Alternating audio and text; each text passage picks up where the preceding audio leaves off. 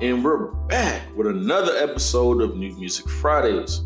Today we're talking about Nas King's Disease 2. If you're fans of Behind the Muse, you know we were big fans of the first one. So it was very surprising to see another one was in the working.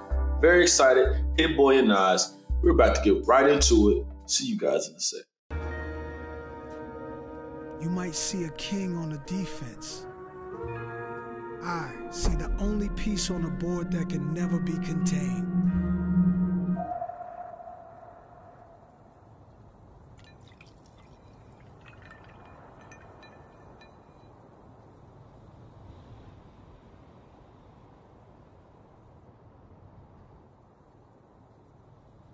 Yo. Alrighty, so if we're going to talk about King's Disease 2, we first should review what happened with King's Disease 1. King's Disease was very well received, dropped in 2020, and even made the top of our list of best rap albums of 2020. So obviously it was well received by a couple people. It was also Nas's first ever Grammy win in his storied career, dating back to 1990s. So obviously that made waves, but it was very deserving. It was a great album. This album, I can understand why these guys would want to recreate that magic considering how well received the album was. But it was still kind of a surprise. One of the main things that Nas has been criticized for in his discography is we don't like his beats. So him getting together with Hit Boy again after the magic they created on King's Disease 1 is no surprise. So let's get into it and let's go track by track what I liked about each track and then some insight and some facts about each track you guys may not have known versus yourself. First track, The Pressure. Now, this is a great intro track, and honestly, one of the better intro tracks I've heard from Nas in a minute. Now, I did like the intro track from the first one. Don't get me wrong, but this one is more on some like, I'm gonna talk my shit. And I knew he was going for that vibe because the beat was menacing, but also he had a line in there that if you are some hip hop heads and you're familiar with Ether, you would have recognized. He said, God songs across the belly. Now, I appreciate him saying that, but I can't lie. Every time he said it, I wanted to finish the lyrics. I proved we lost already. So you guys may not know if you don't know, but that's from the Ether, the diss track to Jay-Z. So I think Nas was not necessarily using that to bring that back up, but more so just to show and remind people, yo, I'm that same dude from back then. Like, I'm really about this rap shit. And it's really some pressure, no pun intended. So first track, already a win. Next track, Death Row East. Now, this track was very interesting. To me, this track was like really him marrying that old and the new school, which he's been doing in these last two albums, and really dating back to the Kanye album as well. That new school production with Hit Boy, but he's really referencing the golden era of hip hop with a bunch of different things. He's referencing Death Row, he's referencing Suge Knight, he's even referenced Stretch and Tupac. So I think Stretch is one of Tupac's homies, so I think he wanted to clear the air on that in defense of him, which was very interesting. And he also mentions in that track that he wanted to squash the beef with Tupac for the East and the West. And right before he got the opportunity is when Tupac was pronounced dead. And he even has a clip at the end from a concert announcing that death. Now, you can even see that clip itself on YouTube. So it's very crazy, but it was really fitting for him to put that at the end of that track. Anyway, 40 Side, the next song. Love this flow and energy. This is really Nas rapping a bit faster than I think I'm used to him rapping. I haven't heard him really rap this fast since Life is Good, Nas. And he was rapping on that too. But he had a line on here that really stuck out to me considering King's Disease being his first Grammy when he said, they finally gave Nas a Grammy. Just run me the gold that wasn't a gold. And that's a dope ass flex and a dope ass bar because when you think about it, if you've been rapping this long, 10 plus albums, you ain't never got a Grammy win, you probably not even tripping on it no more after that. Like, you really just releasing music to release. But it's still good to get that acknowledgement, you know what I'm saying? But we already discussed the Grammys. I don't feel like the Grammys should be the end all be all on an artist getting their flowers. But for those who are tenured, it doesn't hurt. Definitely. Anyway, the next track was also a very interesting track to me, EPMD 2. So a lot of people may not know what that is even referencing or the fact that there's even the first one to this particular song. So I'll explain that to you. So for EPMD, first off, that's in reference to an old school hip hop duo. EPMD stands for Eric and Parrish Making Dollars. They had a lot of albums back in the day referencing business in the title. So when Nas says Back to Business, it's actually referencing the EPMD album called Back to Business that dropped in 1997. So interesting stuff. EPMD 1 actually dropped on the Judas and Black Messiah soundtrack. So that's probably why you may have not seen that if you didn't hear that soundtrack. And it wasn't on King's Disease 1. But it very much well could have been because it was also produced by Hit Boy. So they must have just gave that one to that soundtrack because they didn't want it on the album. Either way, this is a sequel to it, and the sequel does not disappoint. It also features the actual hip-hop duo EPMD, and it also features Eminem. Nas and Eminem are both legends to me, so it feels long overdue to actually get a collaboration. So That's very exciting to me. EPMD were trading bars. I'm not super familiar with their music, but that's really cool to have a song named by someone and actually feature the actual artist it's inspired by. As far as Eminem's verse, he gave a very long verse. I feel like Nas' second verse was filled with bars. The reference to the hip hop is dead. Super dope, man. Hip hop heads, this is the Nas album for you. It references all the old school shit, but it's mixed in with all of the new school stuff that we love about the new school. Eminem's verse I thought was dope. I love the beat switch. I will say I don't like the double time flow he did at the end, but maybe it'll grow on me. But overall, I appreciate him actually, attacking the track. But I want him to kind of slow it down. You don't have to always do that, switch it up sometimes. But overall, great and happy for the collab. Fuck with Eminem, fuck with Nas. EPMD did their thing too. On to the next track, Rare. Yeah, this is when it really hit me like, yo, this might actually get better than King's Disease 1. This is actually one of the singles he released off the album. He actually did a video for it. I love the vibe, I love the aesthetic here. Really dope.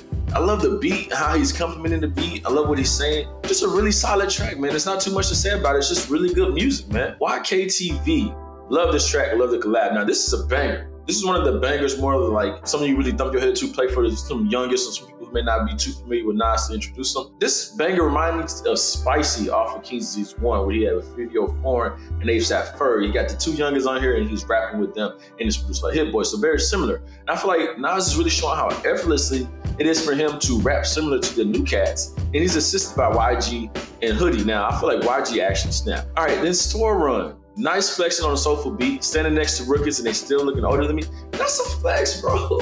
That's a flex. Nas is one of those older cats, who really proves black don't crack, like for real. Like Nas and Pharrell, they've been doing the thing, man. But I also appreciate he gave some RIPs out to DMX and Biz Markie, some of the guys that came up when he came up, man. That's gotta be crazy to see your peers dying. So shout out to that song. And I appreciate what he was going for there, showing, hey, I'm a big dog. Moments I also thought was pretty dope. He says, my whole career I stood away from features, but I figured it's perfect timing to embrace new leaders. I like that. And that reminds me of someone. I'm not sure if that reminds y'all of anybody, but I thought of J. Cole. And I think J. Cole's also trying to branch out of that too, probably a little bit earlier than Nas, but man, you have nothing to lose as an artist from collabing, man. It really brings new energy. It brings, competitive energy to make you better. And then it helps, the new generation check you out, because not everybody's going to check you out if you've been who you are, but somebody may check you out based off a feature. And I'm not saying that Nas needs that, but I think these features and this embracing new leaders is done well for him. Obviously, it's giving him more attention. So I'm not against that. So this next track is one of the premiere tracks of the album. That if you're not going to listen to the full album, at least check out this track because it really surprised me. Next track is Nobody with Lauryn Hill. Lauryn Hill and Nas obviously have had collabs before. A really big hit from his second album, It Was Written, was If I Ruled the World with Lauryn Hill. Now, back in the day, they both were killing. 1996, Lauryn Hill, I think, had just dropped Miseducation of Lauryn Hill, so they were both killing it. But this collaboration isn't that much like that. That track was more so a hit. The beat was banging. This itself is more chill. It's more, hey, I'm gonna get my bars off. We're gonna rap to the subject. And I did not know that Lauryn Hill's coming to rap. I haven't heard Lauryn Hill rap in a long time. At least not like this. Since she's returned, she's dropped a couple of songs where she's rapping, but it's not like this. And then she's been singing too.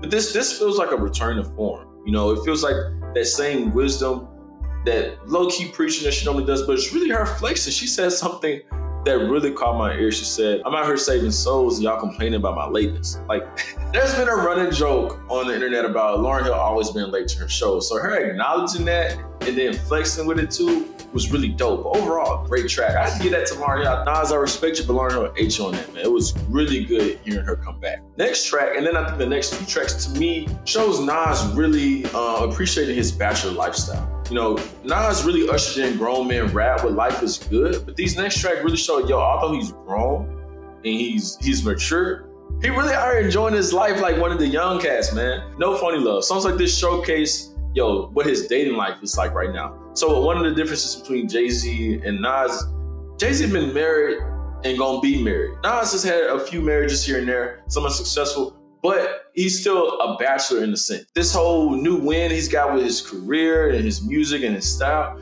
it showcases in some of his other aspects of his life too. So him talking about all the different people he's dating is really interesting. But I love the track itself. I love the collaboration. I love the chorus. Talking about getting drunk and eating Pedialyte the next day. That sounds like me, man. I don't know. But that was very relatable. Next track, Brunch on Sundays. Another track that I feel like Nas made just for me, man. I love me some brunch, bro. Brunch is where it's at. So hearing Brunch After from Nas, didn't quite expect that. It was not in my 2020 wildcard. Great track. Love the vibe. And really, brunching is where it's at. If y'all ain't brunching this summer, what the hell are you doing with your life, bro? Come on, man. Nas gotta tell you, 40-year-old Nas gotta tell you that you need to be brunching? Come on, man. Next track, count me in. Not a bad track. I don't really have much to say about it. It's not bad. It's just not as good as other tracks to me, but I thought it was really dope. Composure, another great track to me. Hit Boy has never really been a major rapper, but Hit Boy has some points where he raps. He even has whole projects where he's rapping on his own beats. So a lot of people, when it comes to producer/rappers, normally they're better in one or the other. Everybody can't be Kanye West, you know what I'm saying, or J. Cole or Big Crit when it comes to producer rappers, but I appreciate what he did bring to it. You know, he didn't really have no crazy bars, but I really like what he said. I really like what he said and how he set up Nas. And so it only makes sense with this being a sequel to a Grammy-winning album that he produced solo that he gets some vocals off on it, man. So I really love the ending clip of the song. Really dope stuff, man. All right, so we're getting closer towards the end of the album. The last 2 tracks, My Bible. Nas states we live in biblical times. Definitely agreeable when you see something crap that's been happening, man. But I like the layout of the song, you know, with each portion dedicated to the gender. You got a portion he dedicated to the male and a portion he dedicated to the woman. And then he layers in, you know, his personal thoughts and all the references and literature he's read, but also he includes some of the clips from the actual Bible, which I thought was interesting. So a very layered track from Nas. And Nas has been one of the greatest storytellers in hip hop. I respect what he was attempting to do there. It was pretty dope. Nas is good as the final track. Really short outro, not really much to say there. But overall, really solid close to the album. Honestly, y'all, as I close with the album, I knew like maybe a third through the album that, yo, this was special. Like Nas really topped himself on King's Disease 1, at least as it concerns me. I see a lot of people saying it as well. So as an overall summary of the album, I feel like it's some of his best bars. I feel like bars-wise, definitely better than King's Disease 1. Easily. Like really, he really showed himself up from that first project. I haven't felt him rap this rap since Life is Good. And he was really rapping on Life is Good. He seems more focused. And like on tracks 5, he says he's in rare form, man. He's really getting these bars off. He got some great features on his album, really brought out the legends, Eminem and Lauryn Hill. And I think if King's Disease 1 was the start of a new era for Nas, this was like a victory lap. This was like, hey, you thought that was lightning striking? Let me show you can strike twice, because this was definitely a flex of an album. And then if it's a Nas album, we have to give our flowers to Hit Boy, because this is very much just as much as it is a Nas album, a Hit Boy album, because the production is the most instrumental thing to this album. Yes, I feel like basically Hit Boy provided a very, very great canvas to Nas to get his paint off, his bars off. Nas has dropped plenty of albums, man. But the reason why these last 2 albums feel so great and so special is because Hit Boy has done his thing on this stuff too. Very diverse production. Same producer on every track, but he's giving you different moments. Really love it. His versatility shines through this, and Nas is actually shine as well with his own versatility. So it was an amazing album. These last 2 albums we review, as Evershot in this, really showcasing that even though it's getting later into the year, we can still get some real big gems. So we'll see what the rest of 2021 holds. Let's see if Nas gets another Grammy win with this. If you guys disagree with my review, or you have some other things you want to comment on, feel free to leave it in the comments on the YouTube page or any of our social media to follow. Let me know what you think in the comments. And this is CZ signing out.